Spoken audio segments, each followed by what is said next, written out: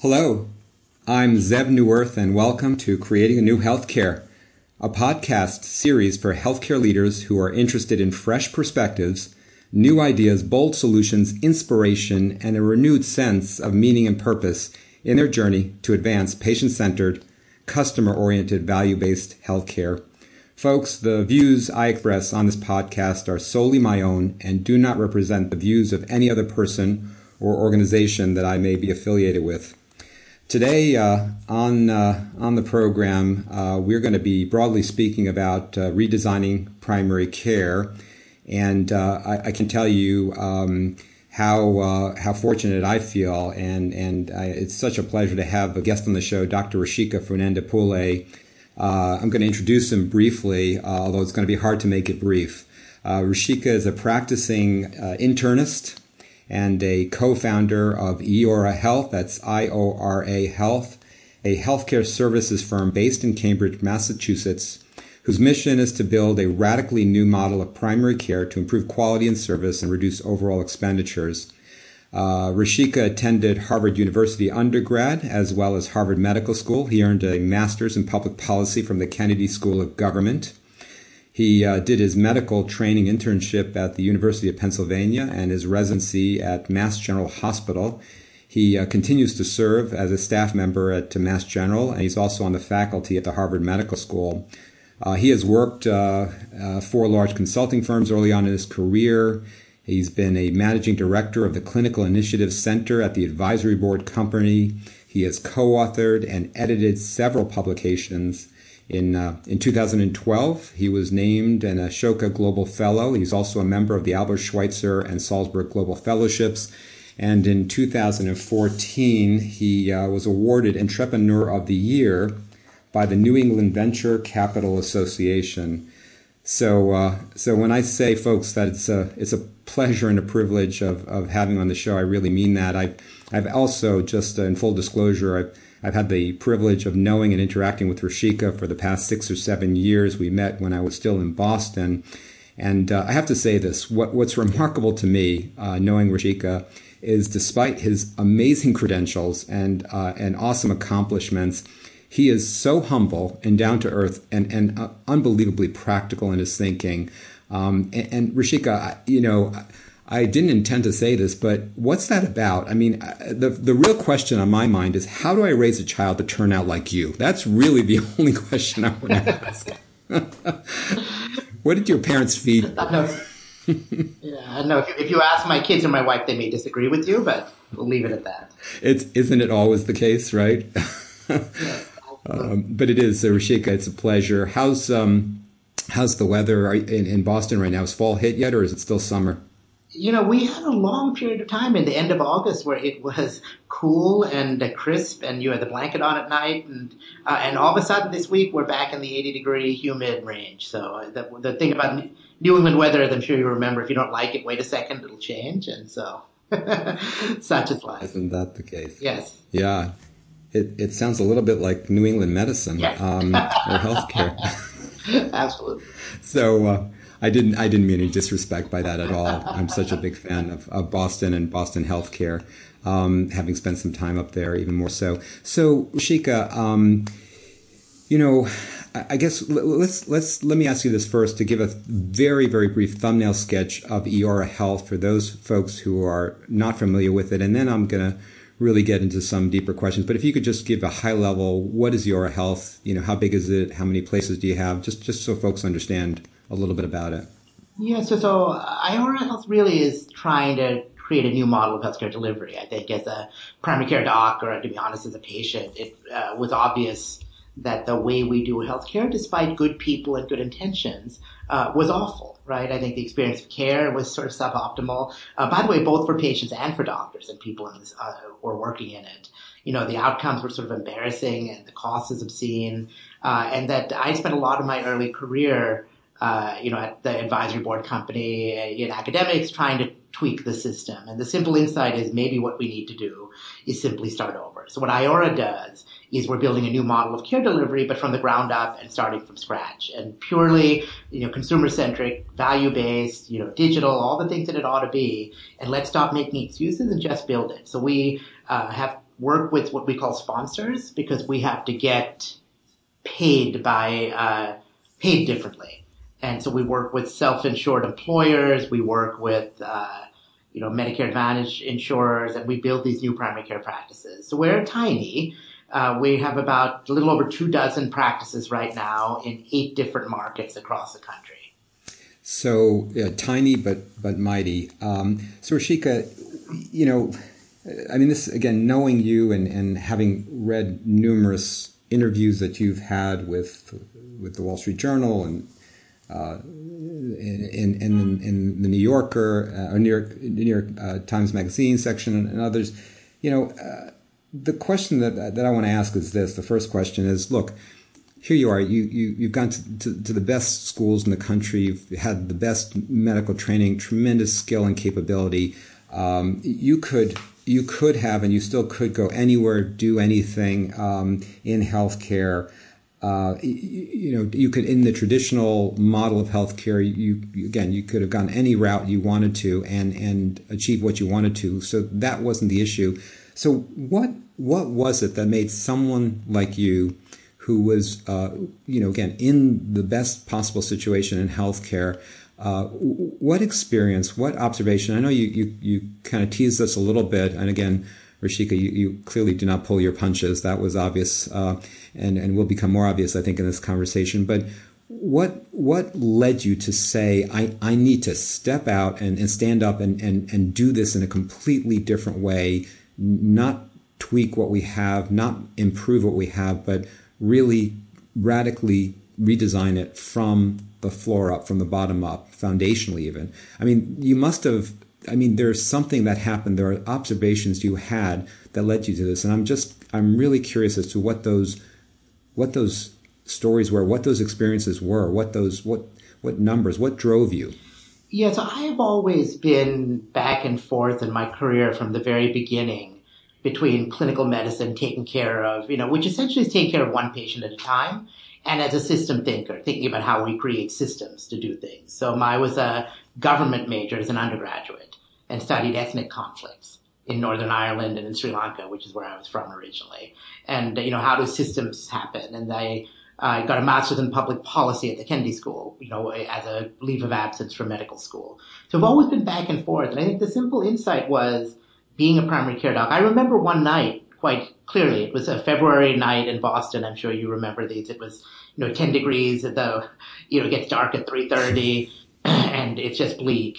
And I was sitting and seeing in a typical primary care practice, saw 30-something patients, and then had to stay 2 hours after work because they just put this new electronic health record in, and I couldn't figure out how to do all the points and clicks in the time while the patient was in front of me. So I had to stay 2 hours after work to finish the notes, or else I'd get yelled at for not meeting my RVUs and my meeting, all these things. Mm-hmm. And I remember sitting there with a colleague, and she was doing the same thing. My kids were at home, but I couldn't see them because I had to do this. And she said, Rishika, every day I lose a little piece of my soul. Every day I lose a little piece of my soul. We went into this to help people, and I just can't do it, right? And people come to me with really big needs, and I have so much training and went through so much. And in 7 minutes, with all this crap we have to do, this is an unwinnable game. And by the way, it's getting worse. I think that just struck me, and she was exactly right. It was an unwinnable game, and it was getting worse and not better. And I think the simple insight from system design theory is, wait a second, I could sit around and complain like most doctors do. I could leave and become a novelist or an investment banker or something, but I cared about healthcare and cared about medicine and cared about patients. So then we created this stupid system. We can fix it. And I think what the insight was that maybe the system is rotten at the core, right? And the core is that we have turned healthcare in this country, and probably everywhere, by the way, but into a series of transactions. It's so transactional. Document, code, bill, next. 99213, 99214. And many of the things we're doing to try and fix it, whether it's medical homes or ACOs or meaningful use or, pick your acronym, MACRA, MIPS, etc. They're all adding more transactions into the system. And I think the insight was, wait a second, what actually causes healing is a relationship. And that what we need to do is we need to maybe not keep adding more transactions on, but get rid of it all and recenter on relationships. And so one of my favorite quotes is actually from Michelangelo, where they ask him, how do you get the Pieta? This beautiful sculpture. Mm-hmm. And he said, it's actually really very simple. What I do is I take a block of stone and I chip away everything that's not the Pieta. Right? Take a block of stone, chip away everything that's not the Pieta. Mm-hmm. And that's what we have to do. We do not add more stuff on, which is what we tend to do in healthcare. Maybe we should start over and take things away. So this beauty of this healthcare encounter, which in the end is sort of patient-doctor, healing relationship, that we can get back to that. So that really is what drove me to simply start over. Now, it's really hard, by the way. It's taken me a long, long time. And there are all sorts of reasons why it's hard, but that's the core insight. And yeah, so you talked when you opened up, you talked about the high cost of care and the low quality. And again, these are statistics we don't have to go through. I think if people aren't familiar with that, it's easy enough to look that up. And but you talked about this issue, and two issues you raised around the patient and the physician in your story. And I do wonder, it sort of begs the question right now. We're seeing such a tremendous percentage of physicians who are burnt out, and you say you mentioned there's a lot of people complaining in the system, but they're burnt out, right? They're demoralized, they're depressed, depersonalized, literally feeling like they're not even part of the action. And I do wonder if what you're saying is actually the way we've been, the way we've changed healthcare and changed primary care in particular, if that's really led to the burnout. What's your thought about that? Yeah, I think absolutely. And as I said, unfortunately, it seems to be getting worse and not better, right? And if you're trying to fix a problem that's getting worse, you need to stop and say, maybe I'm doing something wrong, and we need to do something else. And again, at heart, I'm a pre-med advisor over at Harvard College still, and you get these people who really want to go into medicine. They buy the dream of taking care of people and impacting their lives and taking science and applying it to real world problems, all of that, and they're great. And then you see them come out the other end, unfortunately, and we've beaten all that out of them. Right? It's because we have structured the job wrong. And we've put them in the wrong system, right? It's not bad people, and it's not even bad intentions. So there are some of that. It's in general poor system design. I don't want to go too far into this, but I being a physician who is actually in the system in a large IDN and have been for many years, I share a lot of your perspectives, particularly coming from primary care. And being a manager and executive in primary care, physician executive. The challenge, though, is the transition itself. I mean, it sounds to me like what you're doing is creating the future vision that we need to get to.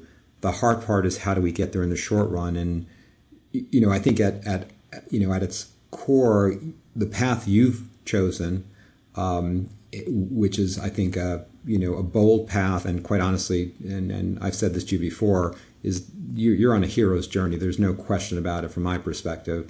And I know you laugh at that, and as all people like you do, you're more focused on getting the results and getting the outcome and achieving that on yourself. And so, but that aside,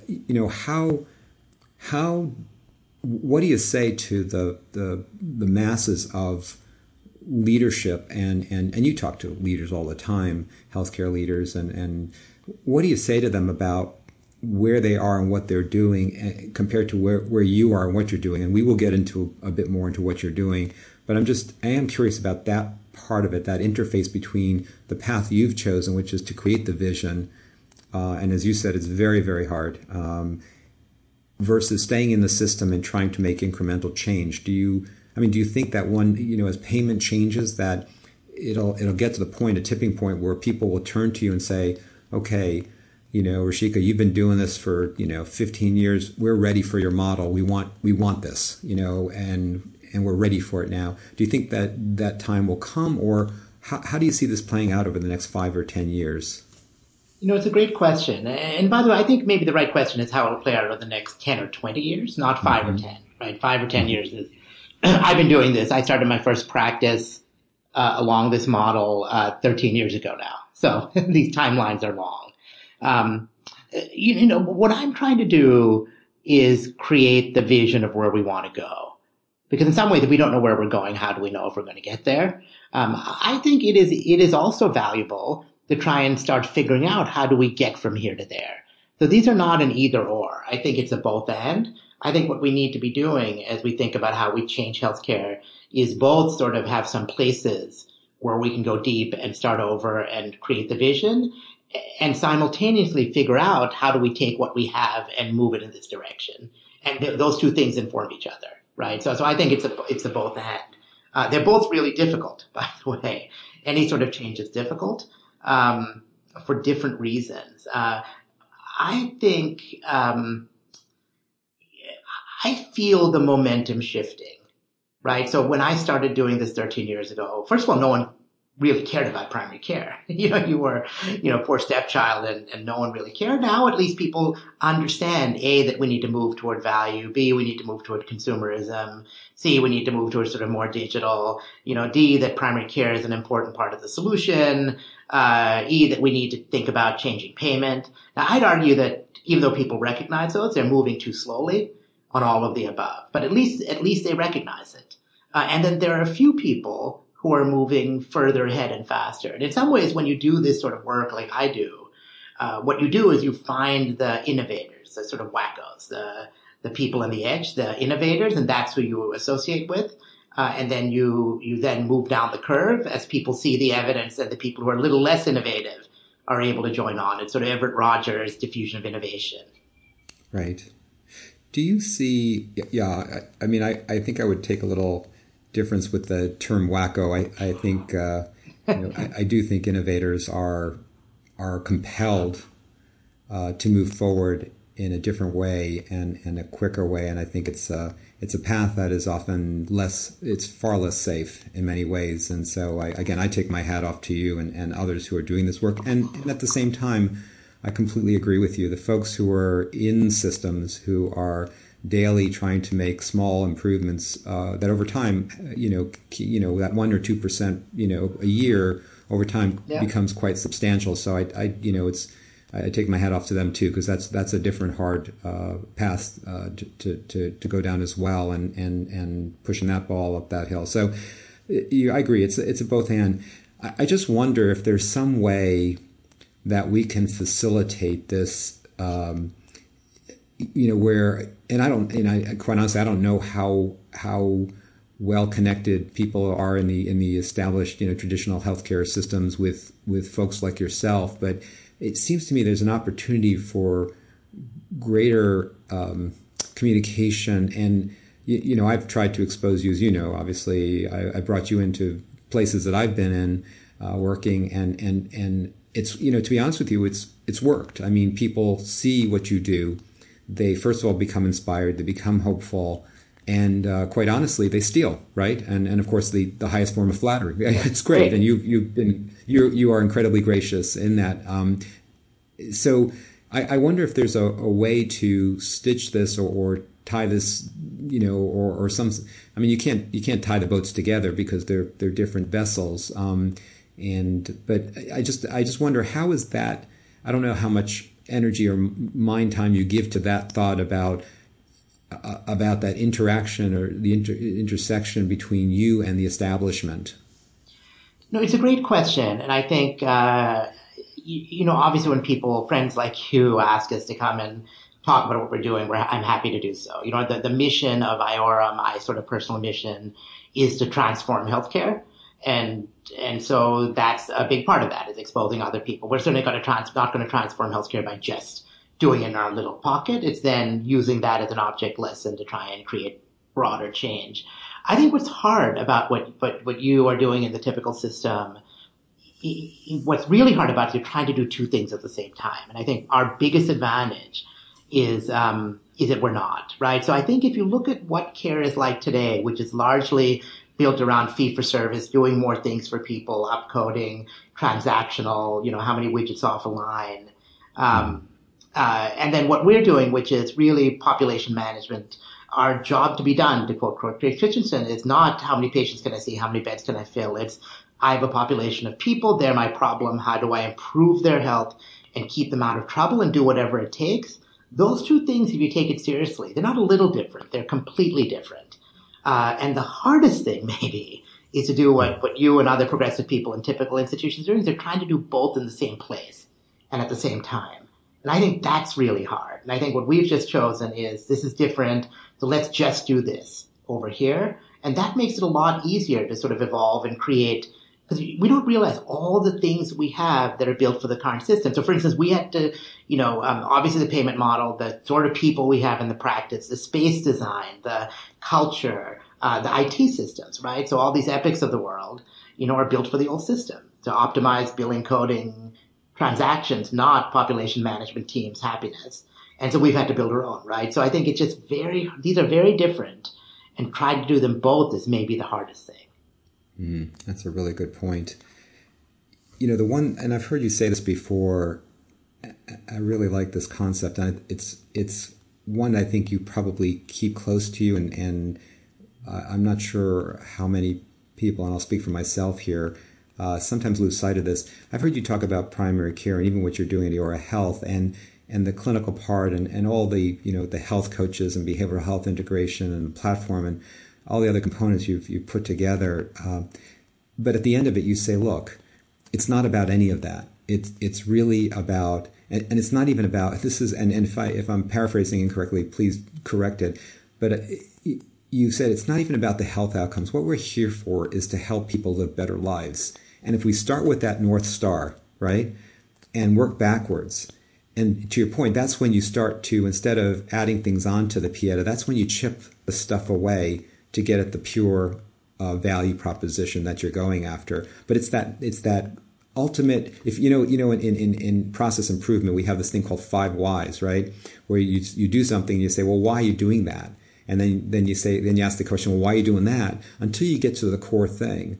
And so maybe speak to that. What is the core thing you're trying to achieve, and then back up from there and maybe, help paint the picture or vision of what the components, the major critical components of Eora Health that you put into place that allow you to achieve that vision of what you're actually trying to accomplish. Yeah, so maybe I'll start with a story, actually, which I think illustrates it really well. So we had a practice in Atlantic City, New Jersey, years ago. And I was seeing patients in the practice, and a lady walked in. Her name was Joyce. And the health coach, so we have these health coaches who are from the community and help our patients sort of execute on the plan. So the health coach said, Doc, the patient who came in, she's a hot mess. And I walked in the room, and she was. Her hair was disheveled. She had this blank look in her eyes. Her diabetes was out of control. Her hypertension was out of control. She was not taking her medicines. She was in and out of work. She had gone to the emergency room like 6 times in the last month. I think we all know patients like this. And so I met her, I'm introduced as a health coach, and we made a shared care plan for her, and we got her involved in some groups. And I actually ended up leaving that practice because I was trying to start a second one. And I came back 6 months later, and the doc who took over for me, the name is Neil Patel. He said, Rashika, remember that lady we saw early on, Joyce, you said was such a hot mess? I was like, yeah, absolutely. He said, well, she's back. I want you to meet her. So I go in the room, and I don't recognize her. She looks amazing, like hair's combed, little makeup on, glint in her eye, back to work, no ER visits, taking her meds, hypertension, diabetes under control. So I look at her, I think, Joyce, you look great. She said, Doc, I've never felt better in my life. So I said, Joyce, can you help me out? What have we done to help you? What she didn't say is, you have a great business model, you have a great IT system, you're a good doctor, you have any of that. She said, you have good protocols. She said something very profound. She said, Doc, you all cared about me. You taught me to care about myself, and I didn't want to let any of us down, right? You cared about me. You taught me to care about myself. I didn't want to let any of us down. That's the sharp end of the sword. That's what we have to accomplish, right? In healthcare, is this relationship. And then all the other stuff. Now, in order to do that, we had to get the payment model right. So we're not paid for doing trivial stuff. We had to get the IT system right. We had to get the space right, the right people on the team, the right culture. All that's empowering though. But so the job isn't certainly to save money in healthcare. It's not to improve outcomes. It's not even to, improve health. It's actually to improve lives, right? Engage with patients. That leads to better health. That leads to lower healthcare costs.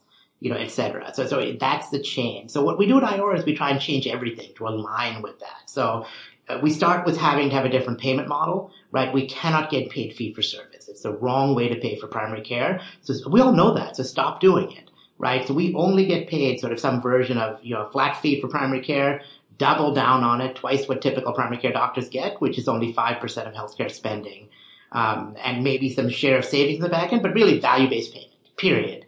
Number two is then we can really say our job, as I said, is really taking care of patients. So we build teams around patients. So it's not just about us as doctors. We're important because we can help diagnose and prescribe, but the hard part for patients is how do you execute, right? And we need a human being to do that. So that's why these health coaches, we have 3 per doctor. They're picked for empathy. They're from the community. They speak the language of the people they serve. They, help educate them, hold their hand when that's the right thing to do, kick them in the ass when that's the right thing to do. We embed mental health into the practice. We make shared care plans. We do about half interactions by text messaging and email and video chat. We get patients together in groups. We take them walking. We take them to the grocery store. We do Zumba classes. We sort of build a de facto neural network to help them navigate the system. We end up building a different sort of IT platform that we call a collaborative care platform to really empower all of this stuff and really build a culture that's really around the thing that I talked about with Joyce. So really that's the sharp end of the sword. Build relationships. We call it high impact relationship-based care. God, there's so much in what you just said. I'm going to go back and listen to it myself. For me, one major lesson I just heard in what you said in the story and the explanation of the practice is that we do a lot of building. Okay, so we'll add a virtual care component here. Maybe we use a care manager there. Maybe somewhere we have a health coach. But the difference between what a lot of people are doing in healthcare, we're doing it because someone else is doing it's cutting edge. Maybe it's going to improve customer service or convenience or grow the practice. But what you've done is you've started with that end in mind, the idea that we're going to help people live better lives, be healthier. It's about that relationship, and what that woman, your patient, said to you was absolutely brilliant. I mean, that could be the vision statement for all of primary care everywhere. You cared about me. You taught me how to care about myself, and I didn't, in this relationship, I didn't want to let you or me down. I mean, I think someone could do a thesis on that statement, right? And that's, again, a very, very different way of doing what on the surface might look somewhat similar. But I think the reason you've been successful and is that you've done it, you've done it in this way with the end in mind and a clear understanding of the purpose of primary care, of literally primary care, and then figured out, okay, what components do we need? But it's not the components that are important. It's what you're trying to actually achieve and the value you're trying to deliver. Is that right? It's exactly right. So it's why, when people ask, what do you think about, say, patient-centered medical home, which is a set of criteria, right? Do you have a care manager? Do you have a policy to see people the same day? Do you, sure, that's all great, but it's missing the point, right? The whole is greater than the sum of the parts. It's about the culture. It's not about these structural things. It's about aligning and getting the right aim. Mm-hmm. Yeah. I mean, do you, it's exactly right, the right aim. Do you feel like you've rebranded primary care, or do you think that you've just gone back to what was originally the essence of it? How do you see what we're talking about or what you've done in this regard? Yeah, it's a great question. So I have in my study this great painting called The Doctor. It hangs in the Tate Gallery, and I can't remember who did it, but it's the picture of an old doctor sitting at the bedside of a little girl who's sick, and the parents behind it. And and it's funny, back then, this has been the 1800s. There wasn't a whole lot we could do as doctors, in terms of science or technology, but we could sit with people and we could reassure them and hold their hand. And I think we're going back to that, because I think we've lost a lot of that, unfortunately. And not because of people don't want to do that, because the systems don't get in the way, as my colleague said. But now we have all the science we can do. So we should also make sure we apply the right science and the right treatments to people. And we can use modern technology to be able to communicate and be able to make sure we close gaps and all of that. So it's a both and, right? So it's both get this relationship right, and then let's layer on the sort of technology and 21st century stuff we have to then optimize care. Mm-hmm. And that those two things don't need to be in opposition to each other. We should do both of them. Well, I think you're raising an interesting and important point here. It is not going back because, again, the number of medicines, and Atul Gawande has written about this in I think, one of his books. If you look at where we are today, the number of medications alone and the number of conditions and the sophistication we have in treating them, it's mind-boggling that anyone could actually know all of that. And so you take the technology, and of course it's going to get even more complex with precision medicine and genomics and predictive analytics. So it's going to become a different kind of care. And I think the challenge is how do you leverage that enabling technology and science and keep that human touch. And and again, I think the kind of secret sauce or the key that I'm hearing you use is that you start with the end in mind, right? It's you start with what is it we're actually trying to accomplish, because you can go down a lot of rabbit holes. Right? And you're laughing because it sounds like why are you laughing? Yeah, no, it is. And I think it's all about asking the right questions, right? So there are people in Silicon Valley who say, we're going to fix healthcare by replacing the doctor with a computer, right? And it is framed as a sort of human versus computer, right, thing, or primary care doc versus hospitalist, or primary care doc versus specialist. And those are all the wrong way to think about it. The right way is, and like most things in life, they're all both ends, right? So, do we need technology? Absolutely. But do we need a human, sort of what I call effector arm, to take the insights from that technology and translate that into behavior change? Absolutely. Thinking people are going to change behavior because of a computer is silly. But, having someone who cares about you and you care about, do that is, there are plenty of people, an app alone won't fix healthcare. We need both ends. Similarly, primary care, by the way, what we're not doing is just changing primary care, right? What we're doing is we're using primary care as a lever to then rationalize the whole system, help people get to the right specialist, help co-manage in the hospital with the specialist, with the hospitalist, help people get the right treatment, make the right decisions, right? So it's not just about primary care. It starts with primary care. What we're doing really is building a bottom-up ACO, right? Accountable Care Organization. Instead of starting top-down with the hospital, start bottom-up with the primary care and then build up as you go. And that's what's going to fix healthcare.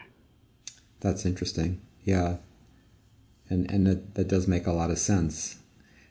I was talking to someone today who has spent some time in Saudi Arabia in their healthcare system teaching, and they were mentioning to me that one of the metrics that they're using there is for primary care is the number of referrals to specialists. And what they're finding as they analyze the data is there's an optimal number, but there's a number that you start to actually cause more harm than good. And we know this when a complex patient is seeing 4, 5, 6, 8 specialists. And oftentimes many of them are avoidable specialties that a good primary care physician could take care of. They're finding that the better physicians are referring less and getting better outcomes. And so it is in that respect what you're talking about really is not just the delivery of primary care, but it's the management of care. Does that capture what you're saying? No, absolutely. And I think part of what we're doing is that there's a lot of this sort of coordination, which I think has, for better or for worse, evolved, and health systems claim to do it. There are these case managers who are sitting in Idaho somewhere calling you up at night, disease managers, transition coordinators, and this done from the health plan, and not from the health system. And our attitude is all these things are the right things to do, but are so much better done from the platform of your physician, because we have real clinical data, we have a real relationship, we can make things happen. And so what we're doing, another way to look at what we're doing is we're simply pulling stuff that was being done in the ether, and to be honest, not very effectively, and putting it back into primary care. So again, one of the keys to the economics of this is that our primary care model is twice as expensive, right? So primary care is typically 5% of healthcare spending in the U.S. That's ridiculous, right? That we're spending 95% of what I call failure of primary care when people go on to other things, right? So what we've done is to double down on the primary care. Let's put more into it. And allow us to hire health coaches and use technology and do a home visit if we need to and reach out and all those things.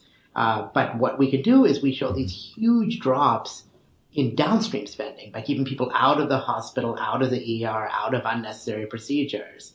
And so it's not very hard to show that math works out. Again, I think what you're saying is having spent over 2.5 decades in primary care, what you're saying really resonates with me. As we in healthcare in general across the country, looking at the costs, there's no question there's a lot of waste in the system, and we have to cut back. We know that 1 out of every $3 is waste. Some of it is in actual clinical care, some of it is administrative, et cetera. But a lot of the work we're doing is really looking at hospital systems across the country and as well as ambulatory and wringing out waste. But in doing that, it almost, and I think I'm going into a little bit of a dangerous zone here. But let's just do this. I think at the same time, you can't cut costs across the board, just like that. You can't say we're going to take 10% from the hospitals and 10% from primary care. Because what I hear you saying is if we're going to make this entire system work, there's going to have to be some decrease in some of the higher cost areas, which we're hoping that less people will need. But in order to make that happen, instead of saying we're going to have to cut across the board and cut primary care, just like we're cutting everywhere else, actually do the opposite, but increase the primary care services. And because that's where it's Ben Franklin's, you pay up front or you pay later.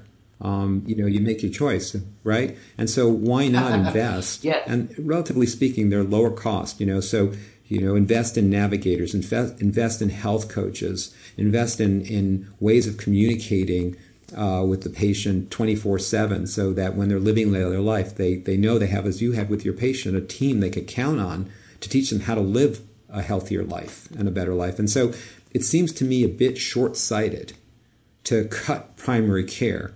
I know we have to cut, and I know we have to decrease costs. There's no question about that. But maybe I wouldn't even say it's paradoxical. To me, it's actually just downright sensible. Maybe you put the money up front where the prevention is, and that'll actually help you reduce the downstream costs. And probably the return on investment, it doesn't take that long to do. So am I tracking with you, or are you ahead of me, or disagree with me, or what? Where are you with that? No, absolutely. Now,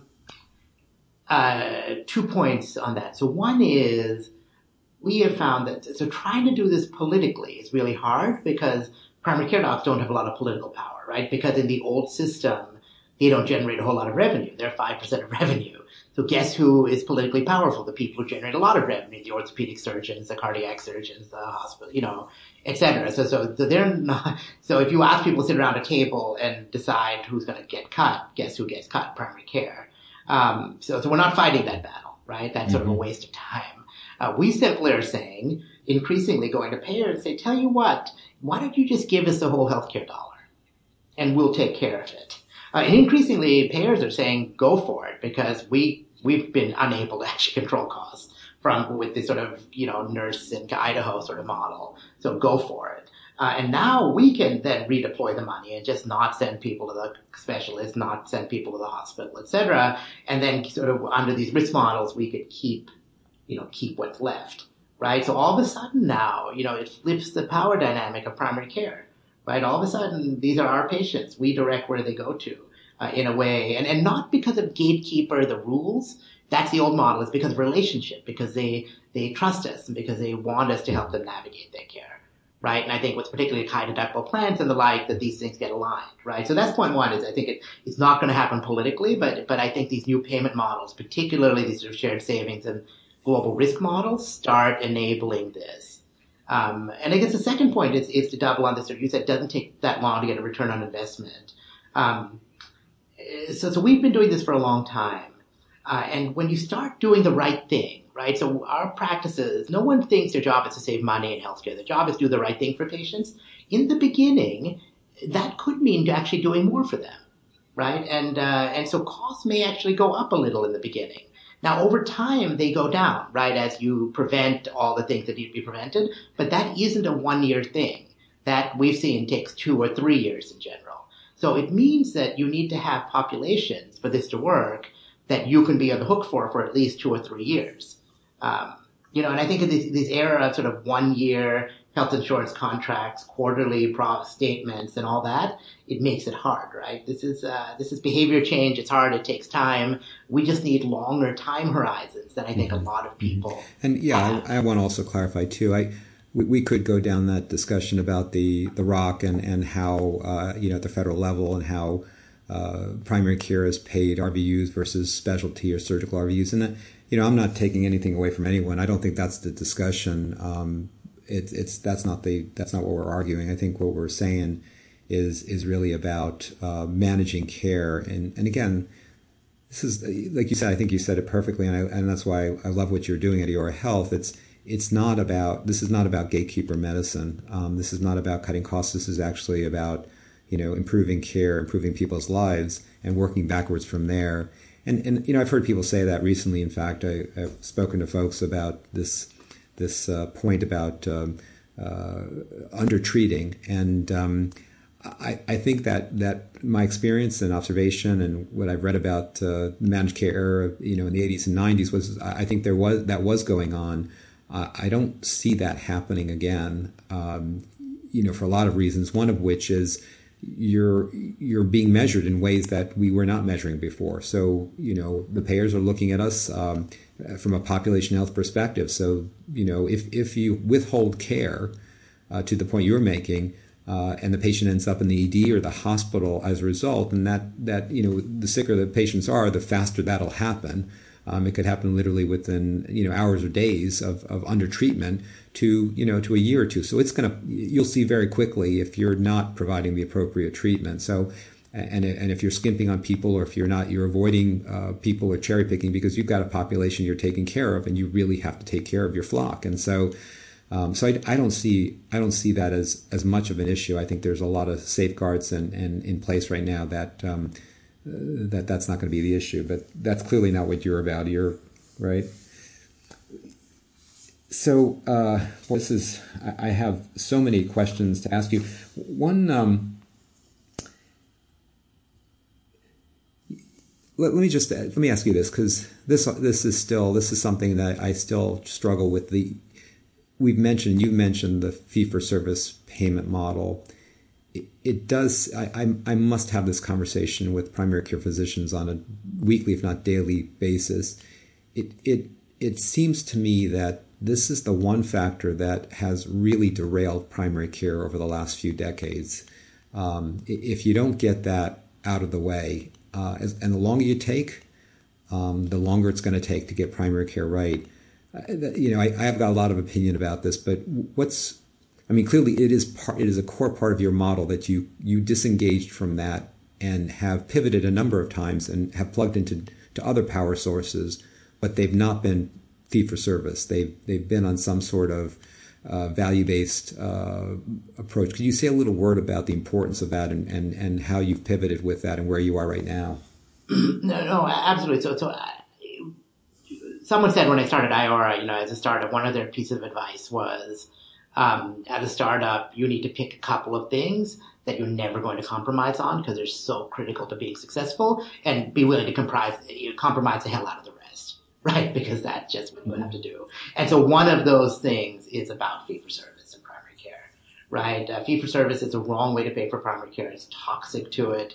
And why is it, right? Because it is what enables the transactional nature of things. Count what I do. and not my outcomes, right? And what we say is that what we ought to be accountable for is not what we do, several things, but the outcomes, right? And under fee-for-service, someone else, right, i.e. the payer, is telling you we will pay for this and not that. We will pay for a visit and not an email. We will pay for a doctor or something, but not a health coach, right? And we say that's stupid. What you really ought to do is pay me for my outcomes, whether I improve people's health, keep them out of trouble, make them happy, and let me decide how to meet that need. And if it's a doctor or a health coach or a behavioralist, if it's a walk in the park or a visit or an email, or it's not your business, Mr. Payer, because you can't tell, you're too far away from it. Let me decide that, right? It gives you freedom to be able to deliver care the way you want to, right? And I think it is so core to what we do. And that's why we just, what's interesting is we just say no. Imagine, by the way, if, no offense, but someone like a big health system like yours simply went to payers and said, we realize, so in every other industry, by the way, in the world, the seller decides how they price their product and the buyer decides whether to take it or not, right? If I'm going to a restaurant, the restaurant decides we're having a buffet today. You say, can I buy it a la carte? You say, no, we sell to the buffet. You don't like it, go somewhere else. But in healthcare, as a provider, we sort of take whatever contracts these guys give us and thank you, may I have another, right? And so what if a big provider group would say someday, this is my fantasy, payers, fee-for-service is the wrong way to pay for primary care. We are no longer going to sell our services that way. We only sell our services at a value-based way. And if you don't like it, shove it and go take a hike. And if little old us can do that, imagine what a big health system could do. Right? They couldn't say no, right? But that's not, unfortunately, how it goes for whatever reason. No, I hear you. And like I said, you're small but mighty. And but you're right. I think healthcare systems could do this. I promised I would get you out at a certain time, and so and it's a Friday late afternoon, so I'm gonna hold myself to that as much as I have written down more and more questions to ask you. We have to do this again and start from where we ended. Sure. But if you could, I have one more question. But if you could share, there was this story you shared with me and. About just to make the point you made a few minutes ago, with just give me the funds and I will optimize care at the best way, and it'll be high quality and get the patient what they need and low cost. There was a story about, I think it was a carpenter who had end stage renal disease and was ending up in the hospital, I think, because he was leaving dialysis. Oh yes. Yeah, can you share that story, because it really it articulates how sophisticated and simple and elegant a solution can be and lower cost dramatically. And this could happen a zillion times a day all over the country if we just did what you're doing. Yeah, and so I think the story you're talking about, we had a patient, Mr. Edwin, who had hypertension, diabetes, had not taken care of it very well, so ended up with end-stage renal disease and dialysis. So he would go 3 times a week to the dialysis center, get plugged in, but poor Mr. Edwin also had an anxiety disorder. So every now and then he'd just freak out while he's plugged into the chair and there's beeping and it's noisy. And he said, I've got to get out, I've got to move. And he's competent. So they have to unplug him and he goes home without finishing dialysis. So, of course, the next day, what happens? He ends up in the ER with renal failure. He can't breathe. It's potassium 70, his palpitations. So they admit him for emergent inpatient dialysis. 2 days in the hospital. They discharge him. They give him some Ativan to try and prevent this. He hates Ativan, so throws it away on the way home. And this cycle continues. So he had 17 admissions a year before. 17 for exactly the same thing. And no one did anything about it. So he comes into our practice, and his health coach, Millie was her name, who's very empathetic, because that's why we pick people, said, Mr. Edwin, this must be awful. He said, yes, I hate it. And she said, Mr. Edwin, is there any other time when you feel like you have to get up and move around? He said, yes, at home sometimes when I'm sitting down, I feel that way. And then the key question is, well, at home, is there anything you can do to calm yourself down? And he said, well, at home, I just put my music on and that calms me down. So she comes out of the room and our health coaches are given a budget to spend on patients for anything they want, anything, if they think it'll Wait. Your health coaches are given a budget to spend on patients? Right, to do anything. To do anything. And they don't need our approval, by the way. But we like to know about it, just so we know about it. She said, Doc, you know that budget we have? I said, yes. She said, well, can I buy him one of those iPod things? I think, absolutely. So we go on eBay and we buy a $35 used iPod Shuffle. And I said, what music does he like? He likes merengue. Well, why don't you block an hour out when this thing arrives and ask all the girls to bring their merengue CDs in and download the merengue onto the iPod. So she does that. And so Mr. Edwin comes the next week. I tell everyone, okay, stop what you're doing. And we all go into his room and I say, congratulations, Mr. Edwin. You win our Patient of the Month award. And we, of course, don't have a Patient of the Month award, but I need an excuse to give him this thing. And if we give him this iPod, he said, wow. And he would never have thought of this. I said, put it on, press the button. Oh, it's my favorite song. Great. Every time you go to dialysis, you put this on and you think of us. And he does. And then for the next 6 months, 0 ER visits. Sits through dialysis every single time, right? So this is a $35 iPod Shuffle, which saves hundreds of thousands of dollars of healthcare costs. Now you ask, why doesn't any other practice do this? Because there's no CPT code for, buy iPod off eBay. And there's certainly not a CPT code for, spend an hour putting merengue on that iPod. But it was exactly the right thing to do, right? So you ask a different question, not what do I get paid for, what's the code? And no payer could write a protocol for this, but an empathetic person with the right goals can say, if I give him an iPod and put merengue on it, we will fix his problem. We will fix his life. That'll improve his health. That'll keep him out of trouble. That'll save money in healthcare, right? So that's the chain again. So that's the profoundness of not doing fee-for-service and building the right culture and systems. Well, and again, that's I love that story. It teaches so much. You should write these up as case studies. Yeah. Have you? It really. I mean, you could really deconstruct the story. But again, it speaks to your payment model. It speaks to your IT platform, to the team you've put together with the health coach and navigator and behavioral health. You have these, a lot of the work you do is in groups where you bring people in and what that does for folks. But I think at the heart of it is again going back to your core, the core value proposition, the core mission, the core North Star, which is this is not about any of that. Yeah, we have the best doctors, we've got the best protocols and processes, we do all that sort of stuff, and we got this team. But it ultimately is about what you and your team are setting out to do, which is you've decided you're all about improving people's lives, and everything is derivative of that. And to me, that's the essence of primary care. And I think you're really if anyone's nailing it, you are. And I honestly think we should take a lesson from you, many lessons. Actually, that brings me to the last question, and which is, and I'm holding back because I got lots more. Okay. What are there any sort of, for folks out there who are listening, who are healthcare leaders, largely in systems or in practices, are there any sort of key takeaways or any sort of calls to action? Or is there any sort of, is there anything we can do to move ourselves? And I think you gave us a great point before. If you can make payers move, boy, a large system could, with its weight and everything it has behind the resources, could do a lot more. So, but are there other sorts of calls to action or recommendations you have? If there was, or maybe, even if I framed it this way, I mean, if you're talking, if you had that microphone to the, IDNs across the country and could say, do this, is there anything you can help us, realizing we are not you? Right. Yeah, I mean, so obviously this payment redesign is key, but people may or may not be able to do that. I think it's all about culture, right? And aligning culture around the patient and trying to focus on, as you said, improving people's lives and not about sort of codes and billing. I think that the nature of the team in primary care is so important. So we do something really simple, which is huddles every morning, right? It's not just us. Every, I think, high-performing service business, which we are one of, right? Whether Ritz-Carlton or Disney or Southwest Airlines, they all do this huddle thing, right? Where just for, even a few minutes every morning, get the whole team together and talk about, anything almost. But pull together, here's what we're doing, here are our goals, maybe a little teaching topic of something we want to do or reading, and let's talk about our day going forward and what we need to do. Are there barriers? etc. Right? And just getting everyone and a few little tips of the huddle. So one thing we do huddles every morning.